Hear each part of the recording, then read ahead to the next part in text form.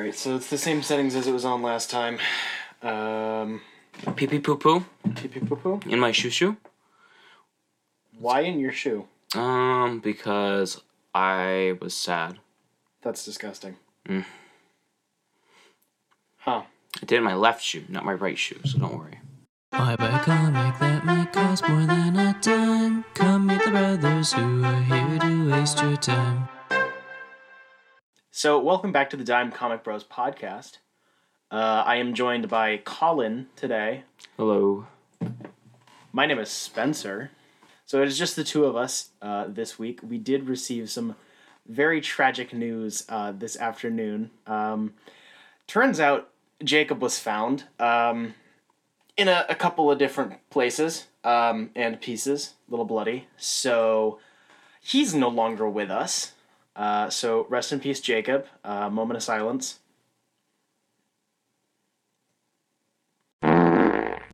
So, in honor of the third nude news dude, we will jump right into the news. Venom: Let There Be Carnage has been moved forward and will now be released on October 1st. Don't give a shit. Yeah. It's been rumored that the movie's 90 minutes, like the first one. Also don't really care. Don't give a shit. Yeah, it's not looking great. It's pretty short. I mean... I feel like most movies are just actually a full-on hour and a half. Average drama movies, yeah, they're an hour and a half to maybe two. But now, superhero movies in particular have gone to 2.5 plus. I know. Usually I'm on board with it, but sometimes it's Well, I'm glad Venom isn't 2 hours. Considering how rough it's probably going to be, yeah. Maybe if it was written correctly and properly, it would be 2 hours. But since it's shitty, thank God it's 90. That's a red one. Fuck off. We got our first trailer for DC's animated Injustice movie, which is coming to disc and digital October 19th, 2021. Trailer didn't look half bad. Didn't look bad. It looks like it's not connected to this rebooted animated movie universe, which is kind of cool. Thank God. I've been enjoying all of those, but it is nice it's just, that they're doing something separate. It doesn't need to be connected. Yes. This is such as just, let it be its own thing. Yeah, it looks like it's being partially based on the Year Zero and the Year One comics, which is pretty cool. Add some meat and potatoes to the bones of the game. It's not like the game had that much story to it. No! I did like the last little note of the trailer, ha! Superman's gonna do the thing. He's gonna do the thing, and then it just ends. He does the thing. He's gonna do the thing where he's like, yeah, kind of nice. It's pretty cool. Fan service. Sure. Nice. The first trailer for The Matrix Revolutions has been released. The film is coming to cinemas and HBO Max on December 22nd. I am stupidly excited for this. I remember watching The Matrix, the first one. And I've seen some scenes from the second one and the third one growing up, and just passing by while my dad's watching in the living room. But I never really got into it, so it's cool. It looks cool. I'm not totally excited for it, but maybe I will if I watch those movies over again. I've heard that 2 and 3 is rough, but I've seen the arguments between the two. But whatever, I'll check it out. Yeah, the original is an absolute masterpiece, and then Reloaded and Revolutions are, rough is a good way to put it. They had a lot of really good ideas, but due to the way that they were made back to back without a lot of feedback and some other rough structure problems, they're not amazing. But there's been a little bit of a resurgence in the past couple of years on revisiting those two movies with a bit of a better light. In particular due to the original directors and writers coming out and being yep, it was pretty clearly a trans allegory that we weren't talking about publicly at the time, and that kind of refreshed the discourse on it. And I heard about that, and I didn't even know that's what that was. How and where? How is that an allegory? I don't understand. We'll have this conversation later. Long conversation. We'll have this conversation later. Moving on. PlayStation and Insomniac Games released an announcement teaser for Wolverine game coming exclusively to PlayStation 5. Nice. Considering Insomniac is one of the only video game publishers to developers to actually do a good superhero game in the past few years, I'm looking forward to it. Won't play it because I don't have a PlayStation 5. Same. At this rate, it looks like nobody's getting a PlayStation 5.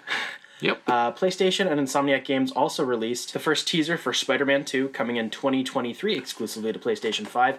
Now, this thing got me excited because I have played all the way through Spider-Man for PS4, which is an amazing game. How'd you do that? I borrowed someone's PlayStation. That's so strange to me.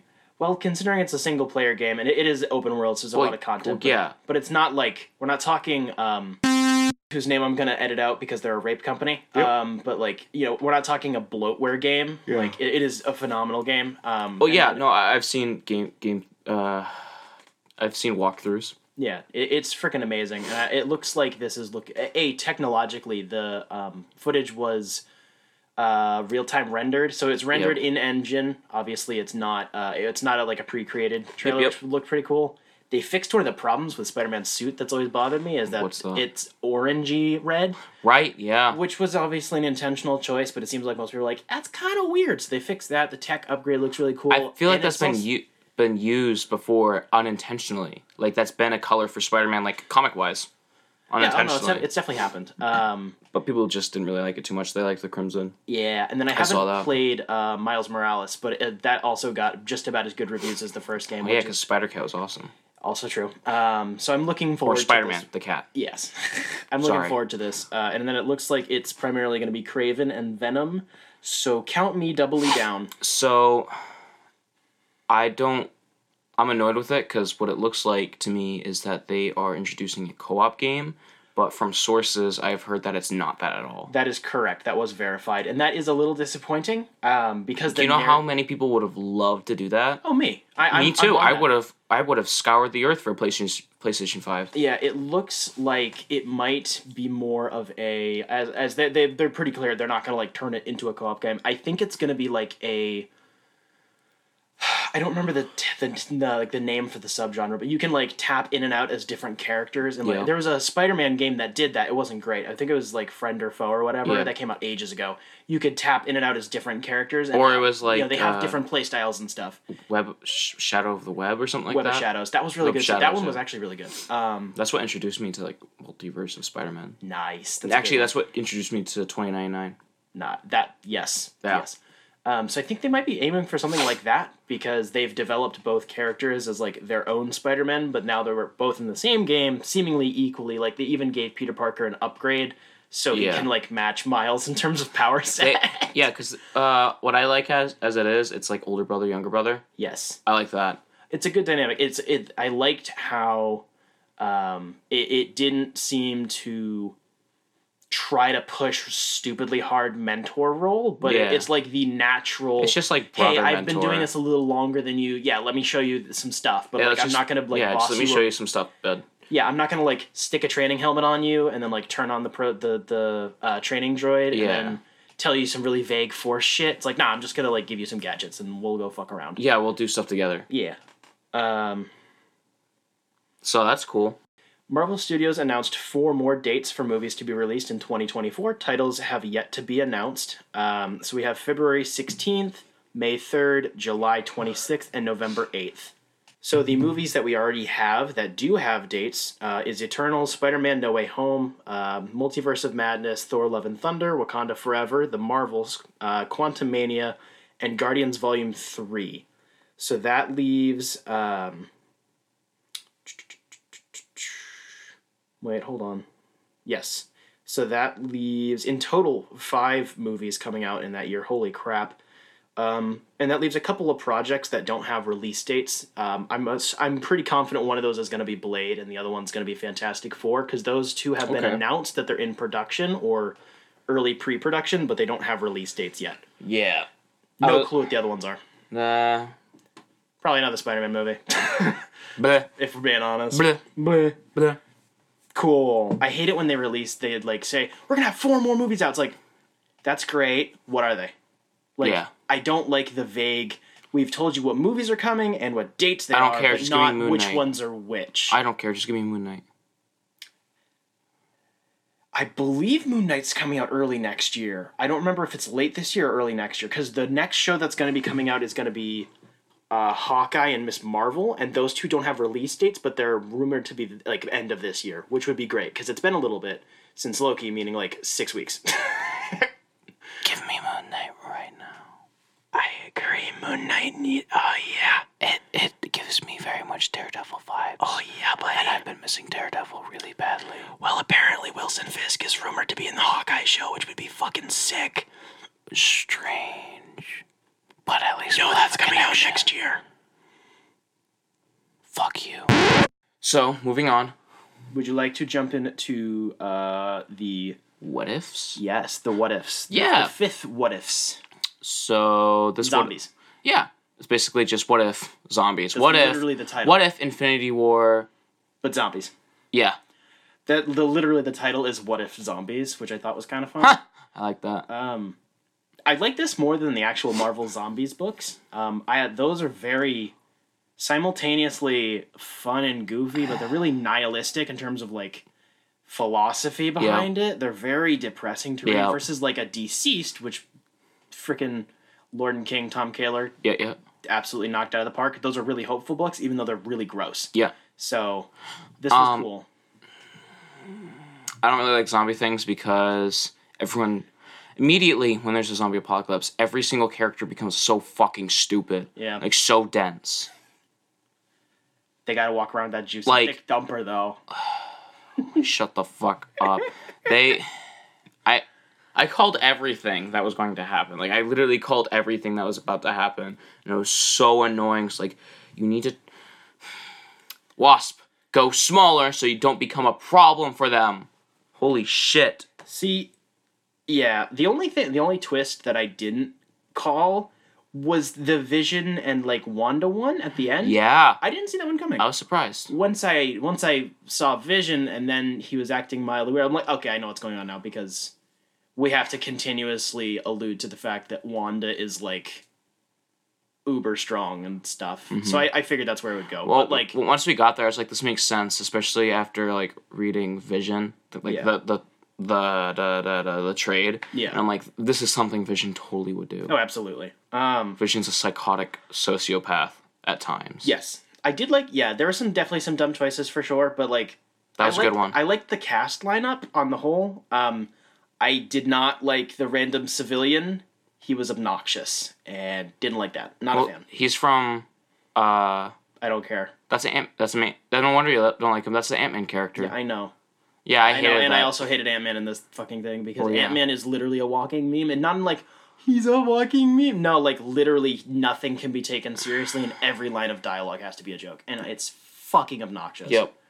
But I thought this was really nice Spider-Man content.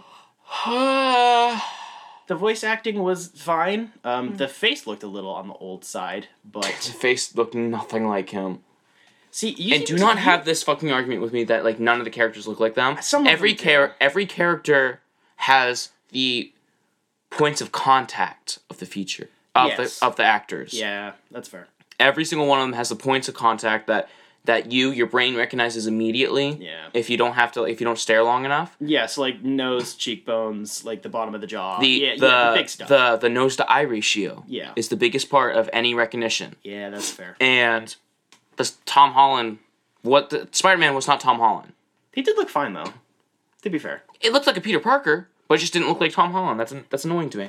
there might have been some sort of illegal thing with that. Maybe I'm just speculating. Weird. On that one. Yeah, I wouldn't- with the whole Rise of Skywalker. Definitely had Adam- to put Kylo Ren in a mask again Yep. for legal things. Is something going on there? Yeah, Yeah, but I've seen that. yeah, like it's speculation. Obviously, I know nothing. But Yep. that was kind of Whatever. I don't know. Spider-Man in a cape. Oh, I love that. He felt a little less. He was doing the same jokey joke, haha, movies, memes type deal, which sometimes gets a little on my nerves. I was okay with But that in this one because it made sense. I'm it like, felt like this is how he would cope in the apocalypse. Be like, yeah, I'm just going to talk about zombie movies all the time. Well, yeah. It felt right. And he name dropped Uncle Ben. Can everyone shut the fuck up about Uncle Ben in the MCU now? moving on. Happy was kind of cool. Blam, blam, blam, blam. I just like Jon Favreau. He just Yeah, I seems like love a really Jon chill Favreau. dude. He also kind of started all of this nonsense. So Yes. Um, Blam, blam, blam. I'm very confident that the overall villain of this series is going to be Zombie Thanos now, because I believe we have 10, maybe 12 episodes. I think it's confirmed to be 10, but I don't remember. And there's obviously some overriding narrative for all of this. Like, there's gonna be a meetup at the end between different things. So I think that's gonna be the big old bad guy. I think the big old bad guy is gonna be Ultron Vision. Maybe. I don't know. I mean, maybe. I don't know. It just. Oh, I want to point out something. We had the argument about the Mind Stone. Oh. They fucked up. I have a point on that. I agree on like visual, because I hadn't noticed that. Effectively, you were like, wait a minute, why is it when Vision busted the stone out of his own head and committed seppuku that it's small now? Because in Infinity War, when Thanos pulls the stone out of Vision's head, it gets bigger because like only the tip is pointing out. I hadn't noticed that because it's just the tip of the stone. Like, it's the alignment of Thanos' fingers, like, kind of covers most of it, and it's a fairly short shot. I hadn't noticed that, so props to you on noticing that detail. But I've only seen the movie once too. Wow. I have a point of speculation on that. None of this really matters, but point of speculation, because when the stone is broken out of Loki's scepter, it's small. So I'm thinking, because I remember pre-Infinity War days, we were speculating on what stone was going to fit like the big spot on the gauntlet, because all of them are equal except the one on like the back. And I thought it was going to be the Soul Stone. I still think the Soul Stone makes more sense for that. But the Soul Stone does look a little bigger. Also, it's like oval.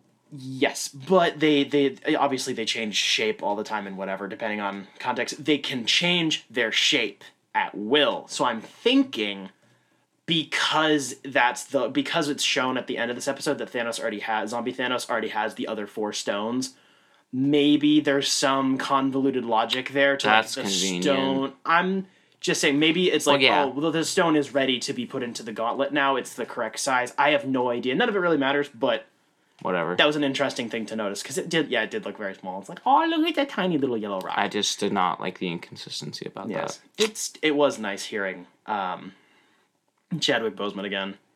He's a very good voice. Oof. I don't like saying that. That's sad. Shall we move on to the main topic? Yeah, sure. Let's go into the titties. The man titties. Oh boy. So 300 Rise of an Empire is a 2014 American epic action film directed by Noam Murro, written and produced by father, Zack Snyder. Yeah. It is a sequel to the 2006 film 300, taking place before, during, and after the main events of that film, and is loosely based on the Battle of Artemisium and the Battle of Salamis. Colin, what are your thoughts on this movie? I really like this movie a lot. Like, I love the fake blood, and I love just the action. And, of course, there's times where the background looks a little weird. Like, it's not just the regular Zack Snyder does fuzzy background because it's like comics. There were some times screen composites. There were some times where it was really rough. I'm like, that's not just your regular like touch. Yeah, that's literally messed up a little bit. But I love the blood. I love the action. Very inspiring. So, I agree with you. I do really like this movie. But I think the best way to describe it is, was this movie worth it? Is making a sequel to that original movie worth the diminishing returns? Because one of the strongest, in my opinion, the strongest point of 300, same thing with the original graphic novel, is it's a propaganda piece. It is constructed as a narrative really focused on a handful of people, their culture, and what all these things mean to them, and how that's used. And it was still... But this movie gets a lot bigger in terms of time, characters, scale, and intensity. Yep. But it feels lesser. Yes.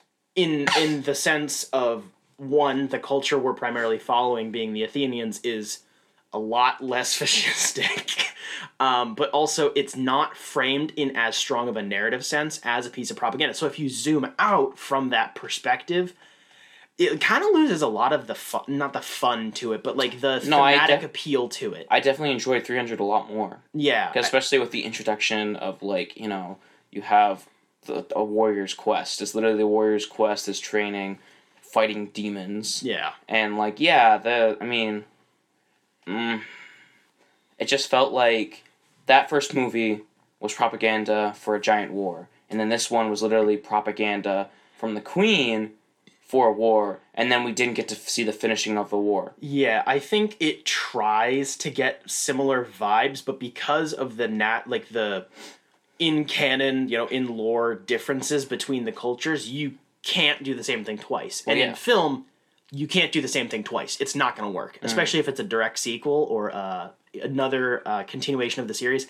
It's never gonna have the same impact in the same way. Yeah. And I think this movie does everything more, and because it does everything more in a shorter screen time, a shorter runtime as well. Yeah. It doesn't do anything anywhere near as well, and that's not because it's bad. I still think it's a pretty solid movie, but like the themes of like how do these battles and like the victories and in quotation victories and like the sacrifices, how does that inspire or whatever the other factions or the people?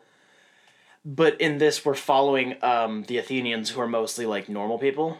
I mean, they still have a shit ton of CGI abs, but like they're merchants and potters and whatever, and like that's cool. It's interesting. I think it's shown in the main lead, whose name I'm not even going to try to pronounce because I'm tired. Yeah. But like his leadership style is obviously extremely different than how the Spartans run. Yeah, because how the Spartan leader, the king, Leonidas, his was very reserved. He was a very reserved, like almost father leader figure. Where with I can't remember his name, Blue Cape, we got a very not almost brother, almost like it was a brother. Like he'll show you his weakness, he'll show you blah blah blah. Where when with Leonidas, we were shown no weakness; it was strength to the ends. Right, and I think that's something that's really interesting. Not necessarily what the film was intending to do, but like a discussion wise of Leonidas. If you compare Xerxes and Leonidas and Blue Cape guy, Leonidas has way more in common with Xerxes than he does with Blue Cape guy, in terms of his demeanor and his form of leadership. They're not the same, but in terms of because Xerxes is a witness while Leonidas is there. Right. So they have a lot of contrast there, right? He's leading from the front lines, all that fun stuff. Yeah. But he does not offer a lot of consolation to his troops. He has to, because he is A, Spartan, and B, he's the king, he needs to present as infinitely more strong and reserved than he probably actually is on the inside. We get very few moments of anything other than rage and raging testosterone. Versus with Blue Cape guy, he feels almost like a normal guy. Like even though he's a career he's a career soldier, but he feels like a normal captain. Yeah, he feels like a person. Yeah. Versus Leonidas is a figure. He's a symbol. Yeah. He's just inspiration. And I think that's the distinction, really. Like, that kind of symbolizes the distinction between the two movies, because you follow Leonidas, this symbol, this almost god king who's slain demons from the time of a child and blah, blah, blah. And then you have this normal dude who's like, yeah, I've been with the military my whole life and I've never done anything different, but like he still feels like a person. And we get even less time with him because there's more characters and less screen time, but he feels more developed as a character. I think it's interesting. There is no real definitive right or wrong. And I think that kind of extends to the sexual themes of this movie is interesting. I found we're clearly talking about one particular scene. Of course. I have kind of mixed feelings on it. As a scene in isolation, I actually think it works really well. Like, how it's made, what it functions as, it serves a narrative purpose in the scene, not just they fucked or they didn't fuck. That serves a narrative, but like the individual parts of the scene work to influence the narrative and how the conflict moves. But also, if you're going to make a direct sequel where the original movie only has forms of exploitation and rape, and then this movie also has other instances of rape, and then you have this whole scene with, like, normal-looking nudity, it feels kind of weird. Well, with the first movie, it wasn't just exploitation. We saw love between the king and his queen. Right. So, I can't put my finger I just feel on it. weird about sex scenes in general. I'm not a prude. I agree. I'm not a prude, but I think this be movie careful with what you're trying to convey. Exactly. And I don't know. I don't feel like it was very careful or really very. It feels a little more sloppy. Yes. It has a point. Like it's not just there to be there, but it could have been honed in on a little bit more. Yeah. I think the archetype of the woman who's been abused in all the ways and then becomes vengeful and stuff, it's interesting, but it's kind of trite if we're being honest, because that's been done 1,000 times, and it's not the best impression to leave. And I think that in contrast to the primarily... I don't know. I think this was not done amazing, but like, considering the female characters that have had that, I feel like she was pretty good, because she wasn't... So the thing is, that type of archetype can go two ways. It can go from being a villain or to a good guy, where you're like, now I'm strong, blah, blah, blah. But it was good because she was full-on bad. She's like, yeah, everything I'm going to do is going to be for me. I made this god king so that I could basically take what I want, and she did. She, like, took what she wanted. Yeah. And this isn't a someone to aspire to be character. It is a someone to fear character. I agree, but I think that might get a bit more muddy when we have kind of long scenes of her kind of standing there looking cool and making cool speeches and being badass, but like... Because people want to be badass if they see badass. Exactly. I think it's that really careful balance between glorification and exploration of like violence, whereas you get like... Sure. The movies that stir up a lot of pop culture discourse of, will this make people more violent, blah, blah, blah, whatever. You know, you get your Jokers. 300, when it first came out, was part of a lot of discourse. We're not getting into the specifics of that, but the point being of, does this encourage this sort of behavior, or is it exploring it in a way that's supposed to make you uncomfortable? And I felt like... I was not uncomfortable. Where what you're saying is that it should make you feel uncomfortable. Exactly, and I think okay. that's a gut feeling. I'm not saying there's a specific better way to do it. That's just you as a person, as your moral judgment of how you feel about it. Yeah. Yeah, I can see that. Yeah. It's not oh my gosh, it's so bad. It's just like, why? Why would you make those choices go in that direction in such a way? I don't know. The fun part of this was the fact that the sequel book that this is half based on didn't come out until after this movie. Strange. So I am in the middle of reading it. We'll be talking about it in a couple of weeks. Yeah. But it's weird because we had the original book came out in 98. Mm-hmm. Then the original movie came out in 06. This movie came out in 2014. And apparently, Snyder and then the director had access to some parts of the book, like some storyboards and whatever. Wow. So, from my very surface level knowledge, it's like kind of accurate because, you know, it takes place before, during, after 300. It's bigger scale, characters and whatever. But then the movie came out, and then the sequel book came out in, I believe, 2018. So it had multiple years after the movie came out to, like, be kind of inspired by the movie. Kind of similar to what Game of Thrones did with the books that George R.R. Martin is still writing. The show went beyond where the source material was, and now the source material seems to be influenced by the adaptation. It's weird. And once we're done with the book, I'm sure that'll come up as a point of discussion. But it seems something to note, because I think that might have influenced the weaker script for this movie and kind of relying more on the action and stuff. Mm-hmm. Because it didn't have as much, like, to pull from. It's kind of... We have vague ideas and characters and, like, plot points, and that's kind of it. Yeah. Weird. It is weird. These sorts of things kind of amuse me to no end. Abs. Yes. Blue capes. I like red capes better. I like both. I like how cartoonishly bright the blue capes are. Yes. It's very aesthetically pleasing. I like that we saw a little origin background of Xerxes.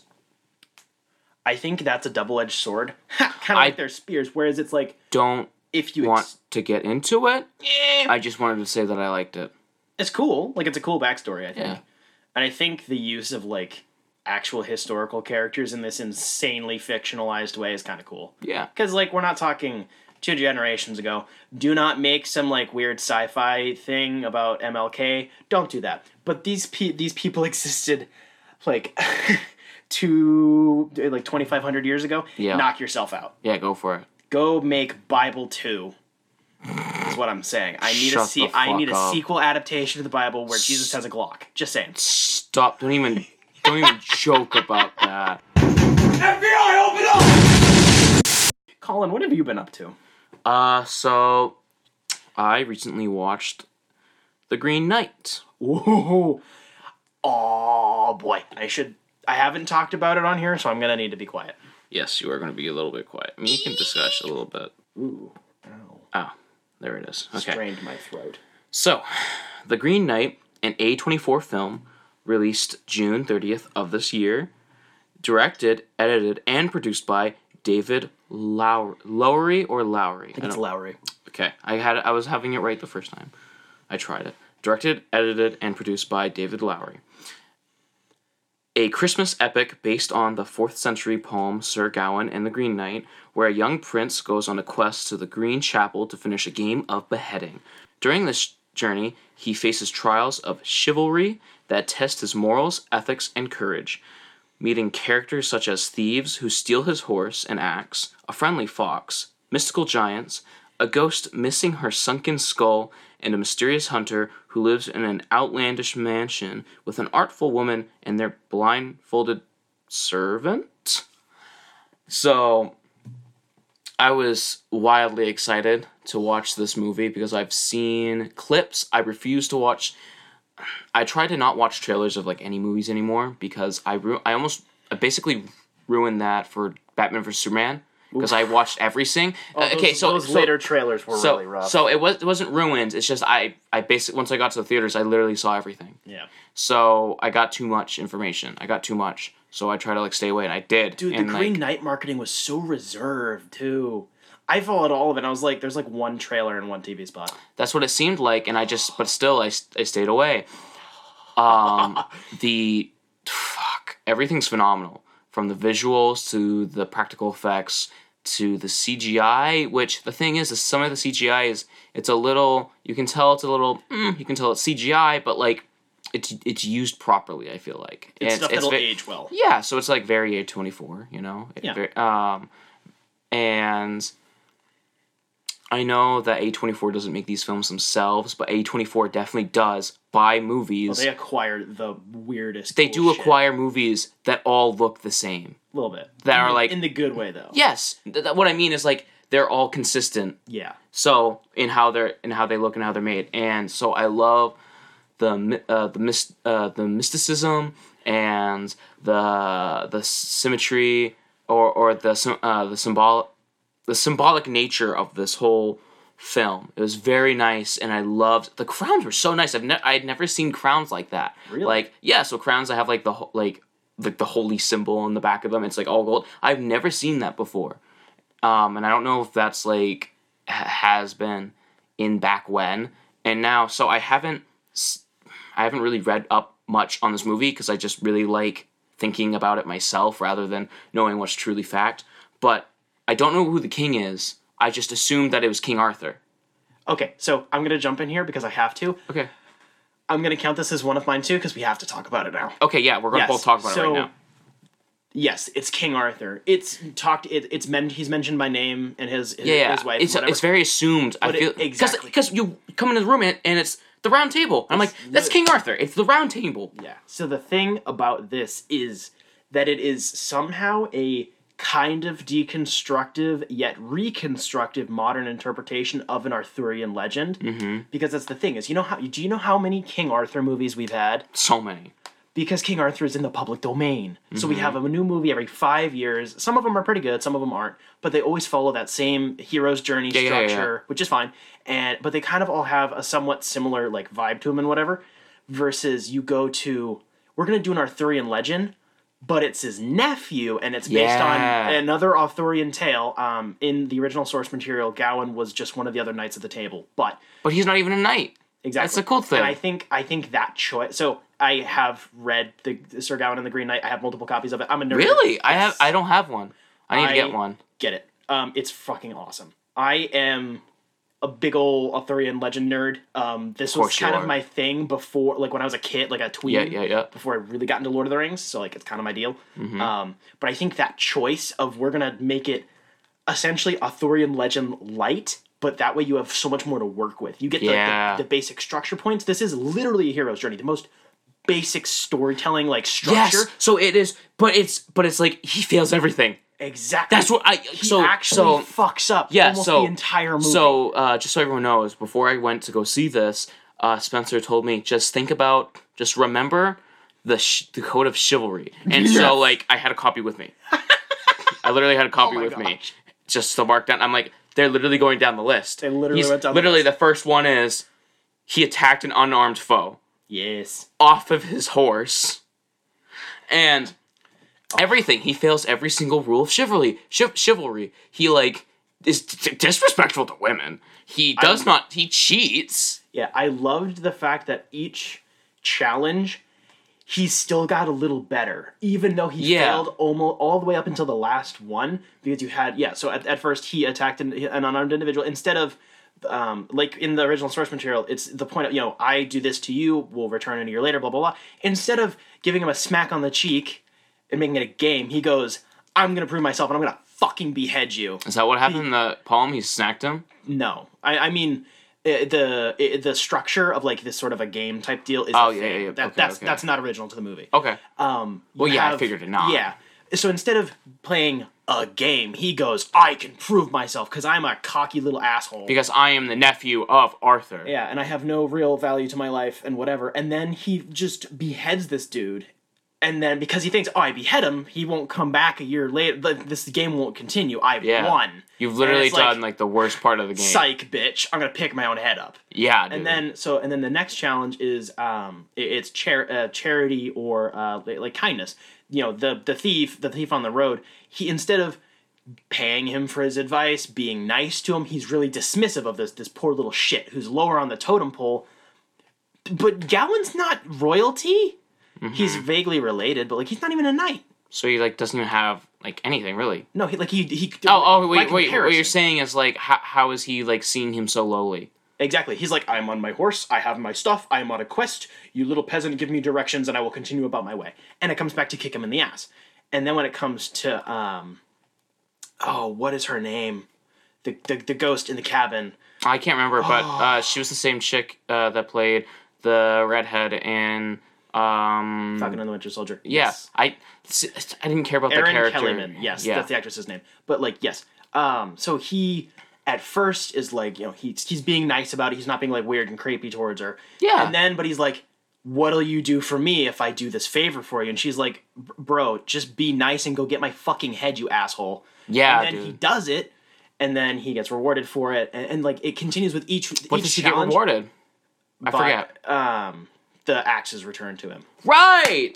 So, yeah. And I love how each individual challenge, I'm not going to go through the rest of them, but like each one, he gets closer to making the right choice. Yeah. Even up to the last one. He's trying. He's trying. Yeah, he's trying to be Kurt. Even at the end, and I love that. It's an actual hero's journey, not I made one stupid choice at the beginning and now I will pay for it. It's continuous. Yeah. It's so good. The poem is really basic too. It's not that long. I love the fox. The fox wanted him to not go so badly. He's like, dude, you're my friend. Don't do this, please. So this is the cool thing is almost all of this is up for, there is, as always with a movie like this, there's a quote unquote, like the directorial intent. Yeah. But like, I think the fox was another challenge. It was because you know what color all the surroundings were at that moment? Yellow.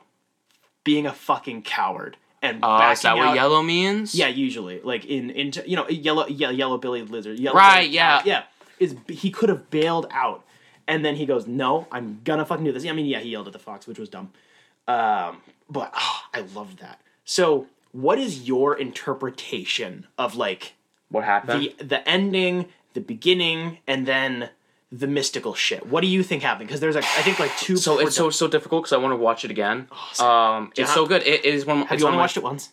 Yes. Oh, you should watch it again. I know I need to. I'm going to. It's, I believe, available on streaming now. Yeah. I think what happened was, so that green belt thing, Yeah. we were shown that like a little charm was put inside the belt. Right. And so I think that charm was some type of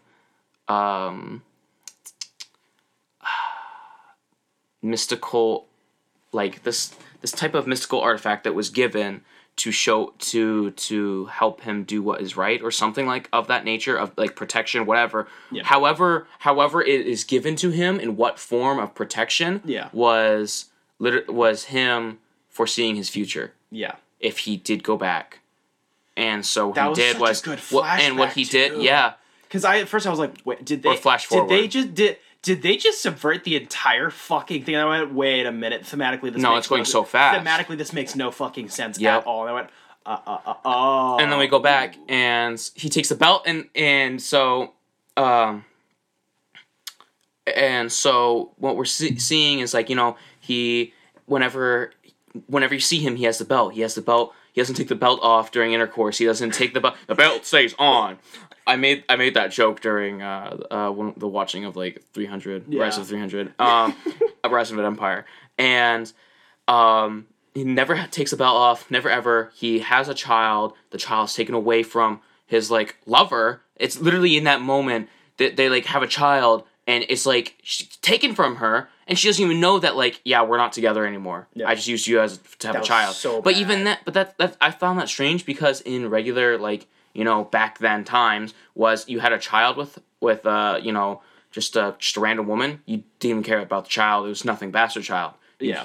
But he still kept the child, and Yeah. then we saw I think him in that the had war to do with room. legacy. Yeah, something like that. Kind of one of the major themes. Yeah, so war room, and then he finds a new bride, gets undressed by their servants, which is really fucked. Surprisingly enough, that shit was fairly normal. At the time. Yeah, fucked. Weird stuff. Yeah, and so then we see more stuff, war brewing, what have you, and then eventually he takes off his belt and his head falls off, and I was like, whoa, and so then we see him, boom, he's back there at the Green Chapel. Yes. Before he allows the Green Knight to chop his head off, he takes off his green belt and he says he's ready. Yes. So, and then the Green Knight says, like, basically it's like, good. And then that's how it ends. Oh. So I have like two interpretations. It's either that belt was shown to him to be a protection to show him the future, blah, blah, blah. And then afterwards, the Green Knight, instead of killing him, saw his courage and, you know, like, whatever, you're going to let me. Yeah. You can go now. Or the belt was like a curse, being like, so that he come back to his mother in a cowardly fashion. Whether it be of him fulfilling the thing, or cowardly fashion just so his mother can have her child or whatever. Do you know who his mother is, right? No, but I'll get to that. Okay. And so it's either that's a charm, and it, you came to two conclusions I genuinely hadn't even thought of. Really? Yes. I will tell you mine. And so then he just like took the belt off or something like that. Yeah.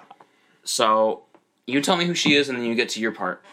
So she is named, you know, because it's mentioned, you know, she's a fucking witch. She's I know she's a witch. She's Morgana Le Fay.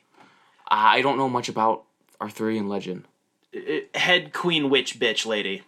Depending on what interpretation of the legend, she's either good or bad. But she's like the head magical lady. Oh, she's like Mother Reverend. Something like that, sure. Yeah. Usually she's not directly related to Arthur himself. Yeah. But apparently that's his sister, but that's which cool. is fine. I like it's cool. That. I like how like she's like kind of brought into like, it's like she's part of like the how like Camelot's like structure. I like she's part of effectively the government. Yeah. So we see her doing some spell shenanigans at the beginning of this movie, you know, during like the opening and whatever, and then, you know, she makes him the belt. She gives him the belt. Like, this is fairly the belt is part of, that's like the main key to the original legend. Okay. And the ending is the effectively enchanted belt. Yeah, the belt is effectively the same, but not like the weird flash forward thing. Okay. Not that, but like the point he takes it off at the end.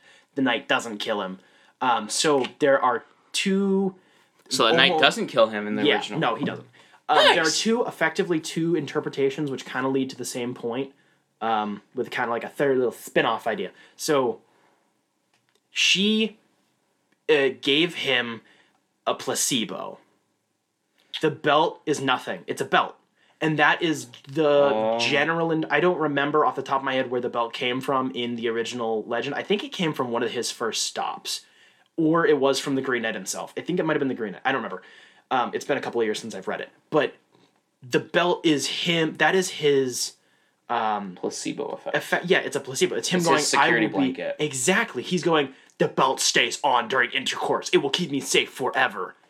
And it's him learning to actually rely on himself instead of, I am related to King Arthur. It's him learning to create his own legacy, to be his own actual hero. Yeah, rather than to hang on to other people's accomplishments and gifts. And so she does spell stuff, and it's what color the magic is? Magic is green. Mm-hmm. The belt's also green. The knight is green, and then the knight comes in. Real spooky shit. I do have to say, this movie, fucking terrifying, but never scary. I love that. For sure. This movie is tense as all hell. The whole time, butthole clenched, I'm expecting no jump scares. Yeah. The entire time. But freaky, really weird random stuff, lots of spooky imagery. It's very much me. But it's never cheap. I love that. Anyways, but the Green Knight does his stuff, and then... so you go through all of the adventures and whatever, and the huntsman, you get similar vibes off of those two between the huntsman and the Green Knight. Big, burly. Yeah, a little bit. He got kind of the same silhouette, kind of. Yeah. So there's one interpretation that he's effectively cosplaying, which I think in this movie, the movie version, doesn't work because of how it's visually represented. Yep. And then the easier one is the Green Knight is magic. Yeah. Obviously not just he's magic. It's his mother. That's what I thought. I totally forgot to say that. I literally saw that and because she made the letter. Yeah. She made the letter. So she summoned the Green Knight. So there's two interpretations of that through line. She either did it as a loving mother to make her stupid man-child grow the fuck up, go on an adventure, which is in a vaguely kind of controlled environment, not really, but he probably won't die, under effectively her direct control, because the Green Knight at the end, when he leans down in that moment where when Gawain takes off the belt and then the knight kneels down in a different tone of voice and gives them a little smile and a wink, and it gave me big happy feels because it felt like parental approval. You learned my son. Exactly. Or she's doing it for malicious purposes so she can kill off the remaining heirs and take the throne because Arthur's on his way out the door. Dude's dying. His wife is dying. They literally look like walking corpses the whole movie. Yeah. They're stupidly almost dead. I don't think it's that. I agree with you, but I'm saying that's one because her intentions aren't made very clear by the movie. Yeah. And depending on which legends you read, she goes both ways. So the thing is, the reason why I think that'd be super cheap if that's what it was, because if you look visually and how she's acting surface level. So here's how story is. If a character shows something surface level and we're not shown any, let me back up. So if we're shown a certain perspective for the whole entire movie, one person's perspective the entire time. Right. And you take everything surface level, and you don't get any exposition or flashback from any other characters, surface level is real. Right. But if we get little, here's perspective from hero, here's perspective from bad guy, and then here's third-party perspective, whatever, then you can be I can take it from bad guys or good guys or third-party perspective of this could change. Where this is all surface level. If you are given surface level, you need to take surface level. No, I believe that with everything that was shown to us visually and how she acted and tonally, it was just to teach him a lesson. Yeah, no, I 100% agree because the and I think it would be cheap if it was just her taking the crown. That's stupid. I do agree. It's just a matter of the only times where it feels malicious or evil is the time when it's the magic itself. When the queen gets possessed to just deliver the fucking message, which was terrifying, admittedly. That was sick. That was fucking really cool imagery. That, or like the original spell making of the letter was kind of creepy, and like certain moments, but it's the magic. It's the moments away from her. She is only shown in a positive light, over her son's shoulder, writing a letter, whatever, and, you know, in the end, and she stays through him even in his like hypothetical flash forward. She's still there. The only time where it's like, this could be evil is like when you're watching from what feels like a scared little boy watching fucking weird magic shit. Yeah. So the thing is, I think if someone just goes off of, well, the magic looks dark, look at any so we're only shown magic from a dark lens through this entire movie. We're not shown any like lighter tone magic. None of it. Mm-hmm. The only lighter tone magic is just the science that was used that we don't.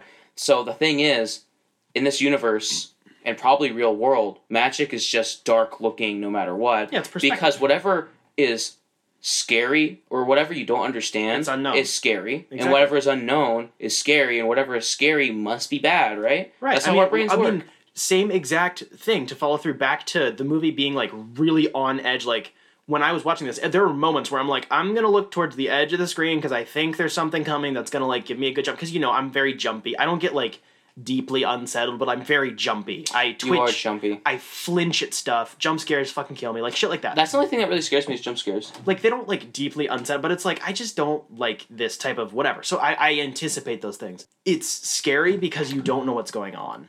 Yeah. So the magic that it's always shown as being spooky, it's not known. And like I said, it's kind of tense throughout the whole movie. There's some scenes that are set up really creepily with the house and the bed and whatever, and almost all of them are revealed to be good things. Yeah. Or like neutral. Like he wakes up and then he's like in this ghost's house, and the ghost is like, bro, you're in my bed, asshole. Mm-hmm. Which was funny. He offers to leave like a good gentleman. Like so he was actually doing a good thing right there. Right. And until he decided to be weird about it. But like it's fine. He gets something returned to him. The next he's being offered refuge in this guy's house. Like there are good things. They're just presented in a way of the unknown. And I think that's such a really cool way to like tie it all together. Make this like, I can't call it a thriller movie.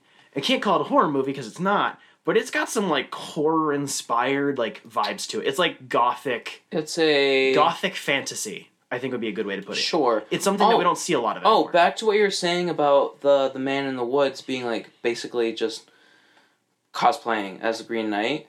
It does make sense because he also did the whatever you take and you'll give back to me in return. That's where that whole thing came from. That is all strange because he also is like he was going to get a kiss from he kissed Gowan, which was strange. I really liked that because shows. But he never got a kiss. Well, he did get a kiss, and then he got a handy. So he was going to give him a handy. But that's the thing, is he's still being dishonest about it. He failed at sustaining his honor. He didn't have sex with her, but he got pretty fucking close. And then he bailed, and then the huntsman's like, yo, dude, you said you were going to return to me? You get anything in my house? And then he only gives him the kiss. Because, gay, but also, like, he's being dishonest that he almost had sex with this dude's wife. Mm-hmm. He's still lying. That's his wife? Yes, that's yeah. He's still lying about it and being dishonest. And I like how that, like I said, it gets better each time. He tries something, it gets a little better, but he's still failing right up until the end. Yeah. 2,000 years later. I would need to watch it again. I've watched it 3 times, and I think I'm a little iffy. I've watched it once, so... Anyways, moving on. The movie was fantastic, and I'm glad I had this conversation with you. This is my movie of the year. We need to watch it together. Yes, this is my movie of the year so far. Oh, same, dude. There's been a lot of really good movies I talk about this constantly. Yes. I have just missed... It's inspired me, actually. Nice. I've missed medieval fantasy. Me too. Because it's like one of those things where it's never been huge, and because obviously Lord of the Rings has kind of made it so you can't, like, you have to either be better or be different. You can't do, like, effectively the same thing. Yep. It discourages, like, fantasy from being made. You effectively can't have travel the movie three times.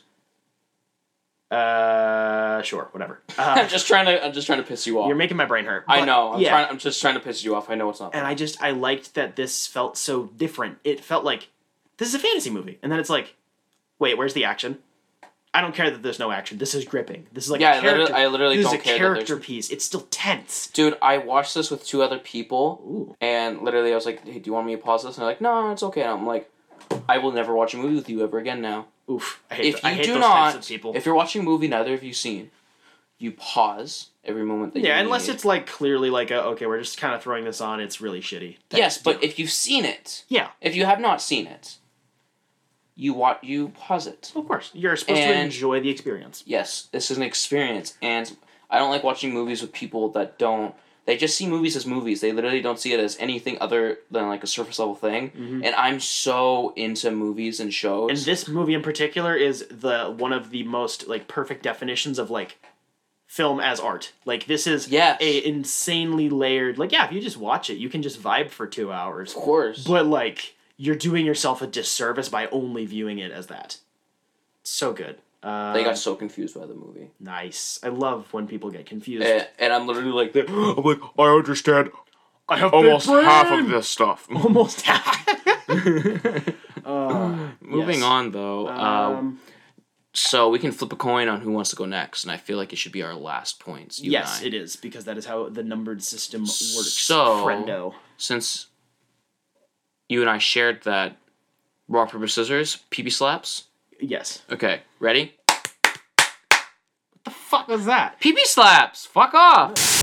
I don't have this written down, but I will talk about it briefly. Ooh. And I just got back into reading regular books, and I picked up a book written by Frank Herbert named Dune. Oh, I'm so proud of you for A, picking up a normal book, and B, picking up one of sci-fi's best classics ever. I went into Barnes & Noble looking for anything. I was actually going to pick up a book just about an artist. Mm-hmm. And, I've seen books like that, and I was going to try to find the Jack Kirby one. But I every time I go past a Dune book, I look at it. Mm-hmm. I don't look inside. I look at the cover. I'm like, you can hear it whispering in your It's literally calling me every single time. It's going, I am one of the best books ever written. I am a modern classic. Literally. And I am sexy. Open me up, sex. Big boy. So what happened was, I've been so discouraged to read this because people on the internet are like, oh, what's it about? Oh, I don't know. Do you like it? I don't know. What's going on in the story? I don't know. It's like they don't know what's going on. That's really weird because I don't understand because it is very easy to follow. Yeah, in terms of it's regarded by academia and whatever. Like the general book going populace is one of the first modern sci-fi fantasy that's books. Easy to follow because in terms of how it's written, style-wise, it's written from I don't even remember how long ago, but it feels like something that could have been written today. Yes. So the annoying part is I've read so many sci-fis or whatever, and I'm like, what the fuck's going on? Yeah. This thing has an appendix. It has an index. It has a dictionary. It has all the things you need to understand it. You don't need to go anywhere else except for this book. And I'm 6 chapters in. Nice. I am about... It's maybe 25%, I think. I am about 66 pages in. Wow. Maybe 4 or 5 chapters in. And this book's phenomenal. Every scene I can retain. This is a political drama book about a family who is very close to almost becoming bankrupt in their ruling. They're a part of the system of families that are just the big heads of the universe, is what I'm taking it as. And the father's basically losing rule of a planet he hasn't even come to yet. And it's the planet Arrakis, and its people are deadly. And in the beginning of these chapters, what I'm being shown is I'm being introduced to Paul and his many teachers, and him being tested and being warned of the planet they're going to, that it is no game. And the first chapter is phenomenal because I am introduced to the Reverend Mother who taught Paul's mother of this kind of witch cult is what I'm presuming it to be. Yeah, accurate description. And she's testing him, and she gave him a test they only give to like women, and she amped it up, and she's like, no other person has passed it. What the fuck? Yeah. And the mother, is basically she was in hopes of having this like the one character be her son, and she was told to have a female child, which was funny to me because I'm like, what do you mean you can't just like decide this? And while I keep reading, I'm like, wait, can they like genetically modify, like design, like yes, they can basically the bare minimum, the most that they can do is decide if they want to have a male or female, because we're shown through someone else's lenses that Paul is small, and then the mother's like, yes, the children, his kind from his father and the predecessors of him, that's how they are growing up. They will get bigger in time. His genetics are fucked, but not from my side of the family. No. His genetics are just slow. They're just late bloomers. Late bloomer. I can kind of great way to put it. I can kind of relate. So Colin, you just haven't hit second puberty yet. I hope I get tall.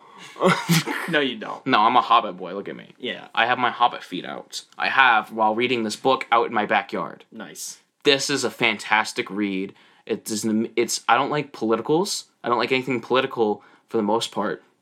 But this sci-fi political drama is fantastic. The imagery it's colorful, but it's dim at the same time. Because I imagine the castles of Caladian. I'm butchering every single name because I'm new to this whole universe. It's okay. So, like, the castles of Caladian are just like these dark black stone buildings, and every room is just dark.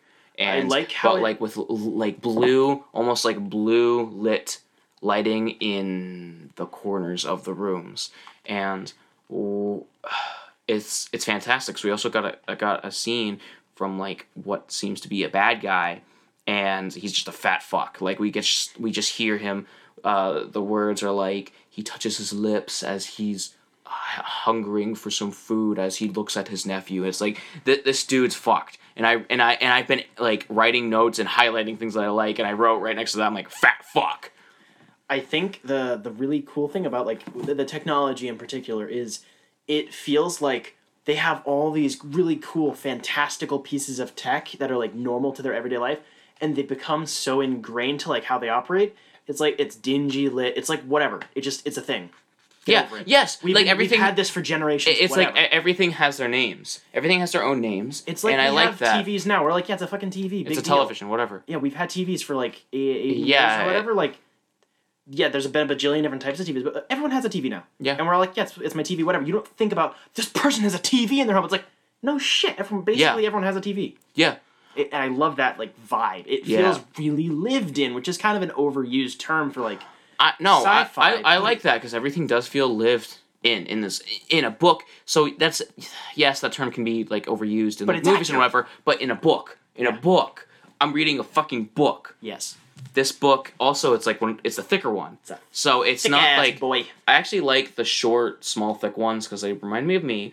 But not just that, it does look like you. It does look like me, but it's just I don't know. I like it. It feels good in my hands, and also it was cheaper. Yes, it was cheaper than the regular size. I was like, why? This one looks so much better. You know what? I'm not complaining. I'm getting the fucking thick ass book. Yes. So, fun fact about that, which he is not with us to talk about anymore, which is really sad. I shouldn't be laughing. Dune was one of Jacob's like favorite books. I know. I think that's what really pushed me to get this was he did talk to me about it, and I was like, I don't know. And I kept saying to him like, because I keep seeing the Dune trailers and whatever, I'll check it out sometime. I never got to really check it out, but after hearing that what happened. I felt like I needed to pick it up. I think what we need to do is go watch Dune when it comes out, and then we'll have his funeral service.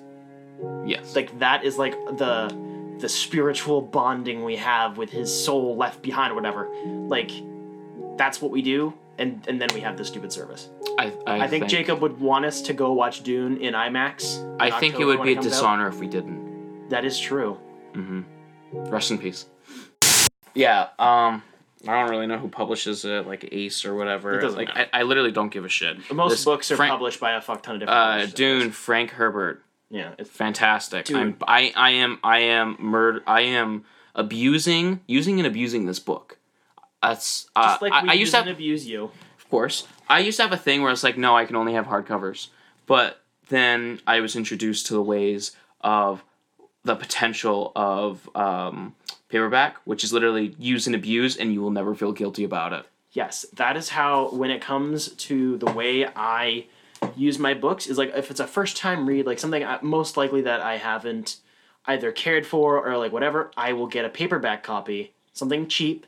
I'll take notes, I'll enjoy it, and then if I enjoyed it enough, then I'll get a hardcover, and then on repeat read, I read the hardcover. It's nice, I'll take it because I've read it before. But when that first time you read a book, and then it just reaches all the way up, and it just squeezes your heart, and you're like, I need to bring this everywhere right now. That's what I've been That's doing. what the paperback is for. I bring that to work. Because you can throw that in your work bag. Yeah, you can throw it in your work bag, you can throw it around, you can take notes in it, and you get just pulled into it. And then the hardcover is like something you give on loan to someone, and you put it on the shelf, and you're like, I'm going to read this again for nostalgia's sake, like once a year. That's when you pull out the hardcovers. Yeah.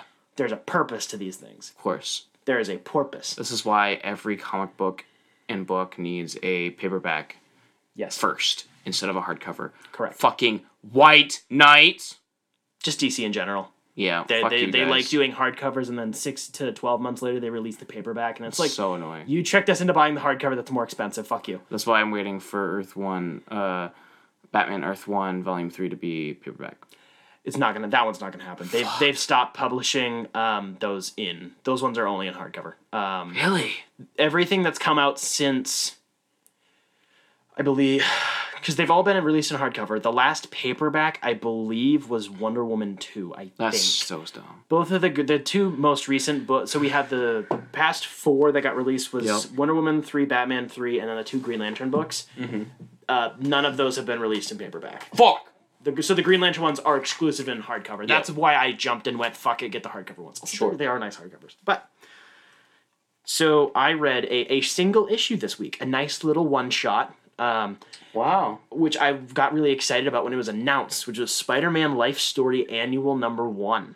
So it's a brief follow-up to Spider-Man Life Story, which was, I think, episode like 15. That was one of the first episodes we did, and that was a good podcast. I liked that one enough that I bought it. That is true, and I think Jacob, if I remember correctly, either really didn't like it or really liked it. I can't remember. I don't think he liked it at all. Something like that. We'll have to look. Wait. No. He was like, yeah, this is a great intro Spider-Man book. And I'm like, bro, no. It's a nostalgia book. But anyways. Yeah, definitely not. Yes. So this one takes place in a couple of different decades, but it follows outside of the main narrative of the original book. In the 60s.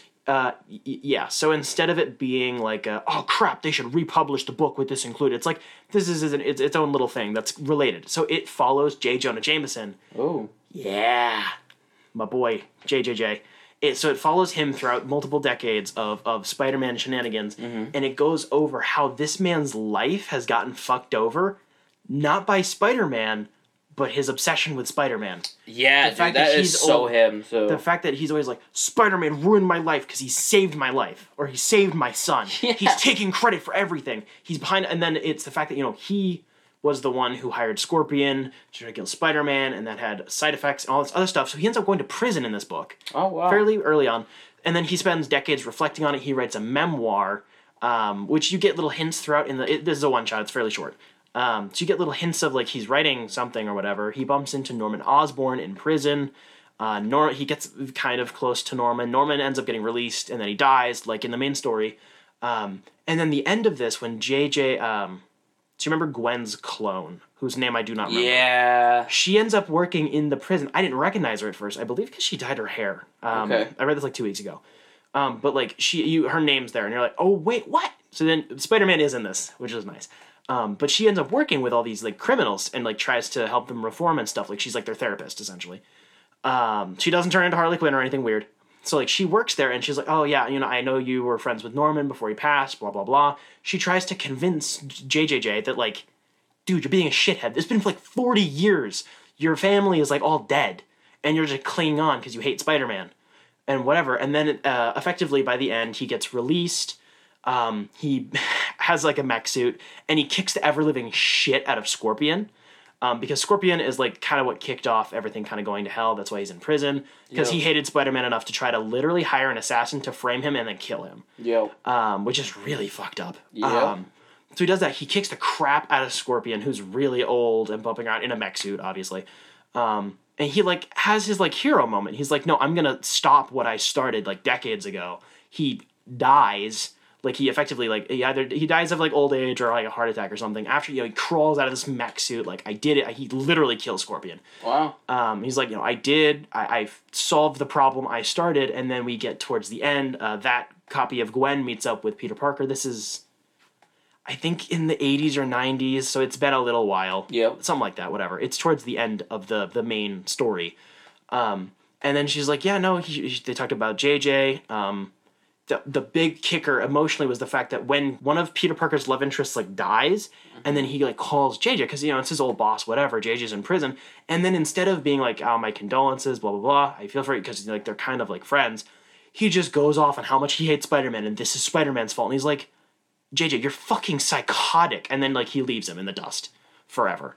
And so it's this Gwen clone's, like, last thing, she's like, yeah, and JJ did this, and she hands it. It's this memoir. And it's him. I don't remember the name of the book, but it's one of those like tell-all books, but like in the good way. It's like this was my relationship to Spider-Man and how it fucked my life up, like in the good sense. Like this is me taking responsibility for my obsession with feeling powerless and all this other fun stuff, and how my obsession with Spider-Man ruined my life and all these things I've tried to do over the years.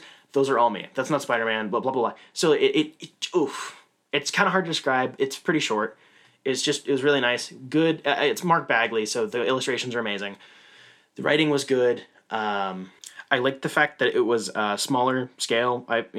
I've always moaned about large scale stuff. I like little, more personal stories. Yeah. And I like the fact that JJ gets redemption, because it depends on which version you like, obviously.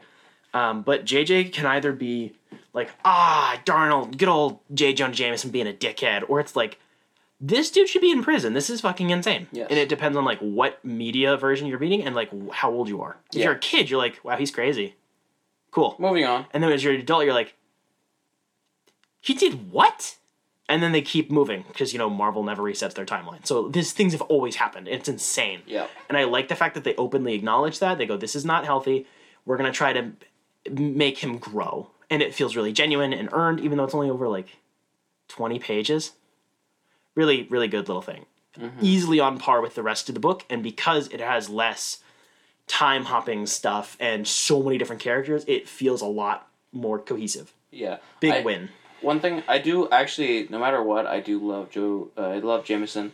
He's like one of my favorite characters because of the one moment in Spider-Man 1, Sam Raimi, where he's like, fuck Spider-Man, blah, blah, blah, and then Green Goblin comes in and he's like, who takes pictures of Spider-Man? And he immediately goes, oh, I don't know, he's like, the life is being drained out of him pretty much, like he's being choked to death. Yeah. And he's like, it just comes in the mail, I don't know who the person is, and ominous. He's like, you're a liar. He's like, no, I don't know who it is. He's protecting Peter, like he loves Peter. Yeah. It's not, I don't feel like this is a person that like is like, yeah, I'm protecting a young person. It's like I'm protecting my kid, or like I'm protecting my nephew. That's how I see it. It's like I'm protecting a child I care about. Yeah, I mean that. Even that you can kind of read as like either that or like literally just journalistic integrity. You don't talk about those things or whatever. But like I think they're both valid in terms of he's a salvageable human being, even though he's kind of a piece of shit. Yeah, he's a great character. I love when stories use him a lot. Mm-hmm. I don't like when they use him as a bad guy, though. It depends. But it sounds like this one works. I think, yes, it uses the things that are, like, very, like, the first stuff that J. Jonah Jameson does, he essentially inspires Peter to give up being Spider-Man, like, back in the Lee and Ditko era. Like, that's mostly because JJ was talking mad shit on the radio and in the newspaper. And then Spider-Man's like, I'm not going to be Spider-Man anymore because people are being mean. Like, so it's always been there to, like, one extent. It depends on, like, how much each writer wants to lean into it. And I like that he's such a malleable character, but you always know what J. Jonah Jameson's going to be like. Mm-hmm. It's such a nice thing. Yeah. Any final thoughts, my good sir?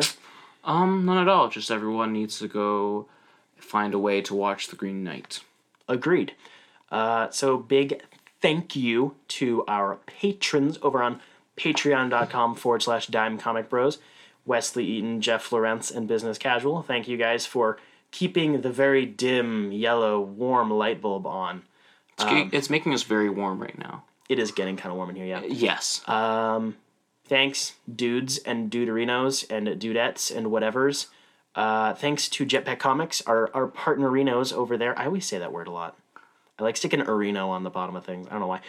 Thanks to Jetpack Comics and Games for hanging out with us and socializing and being cool and whatever.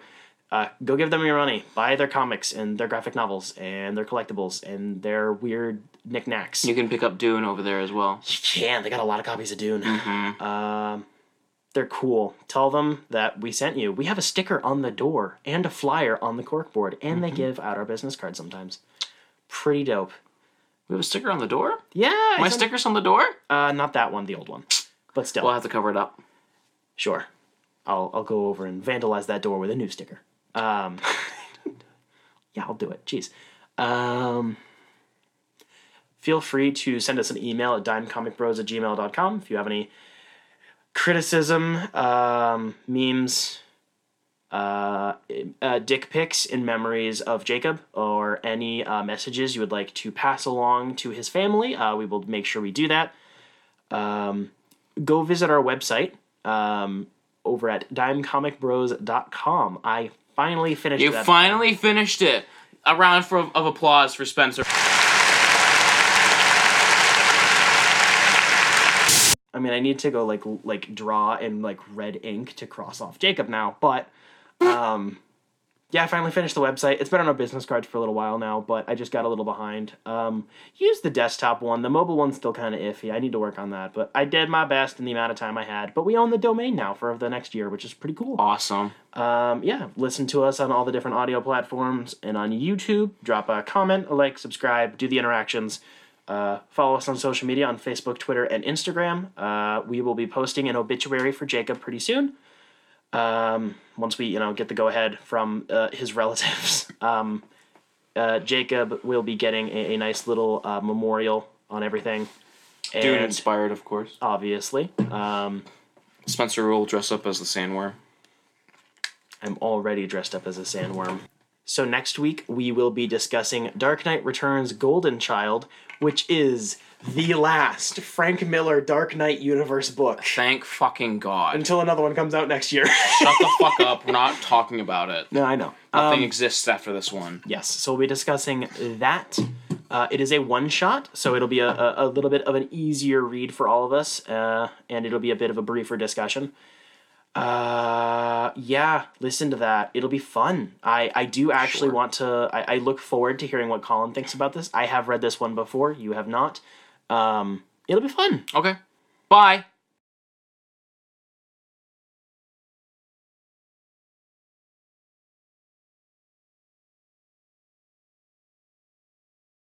Pee pee poo poo in my shoo shoo. Pee pee poo poo.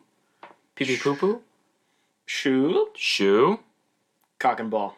Cock and ball torture. Balls. Ball. Ball. Ball. Ball. Cock. Cock.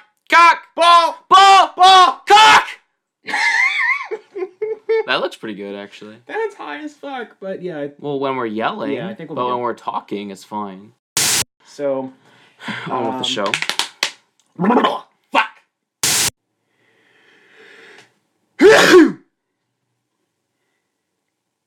I'm gonna sneeze on your dick.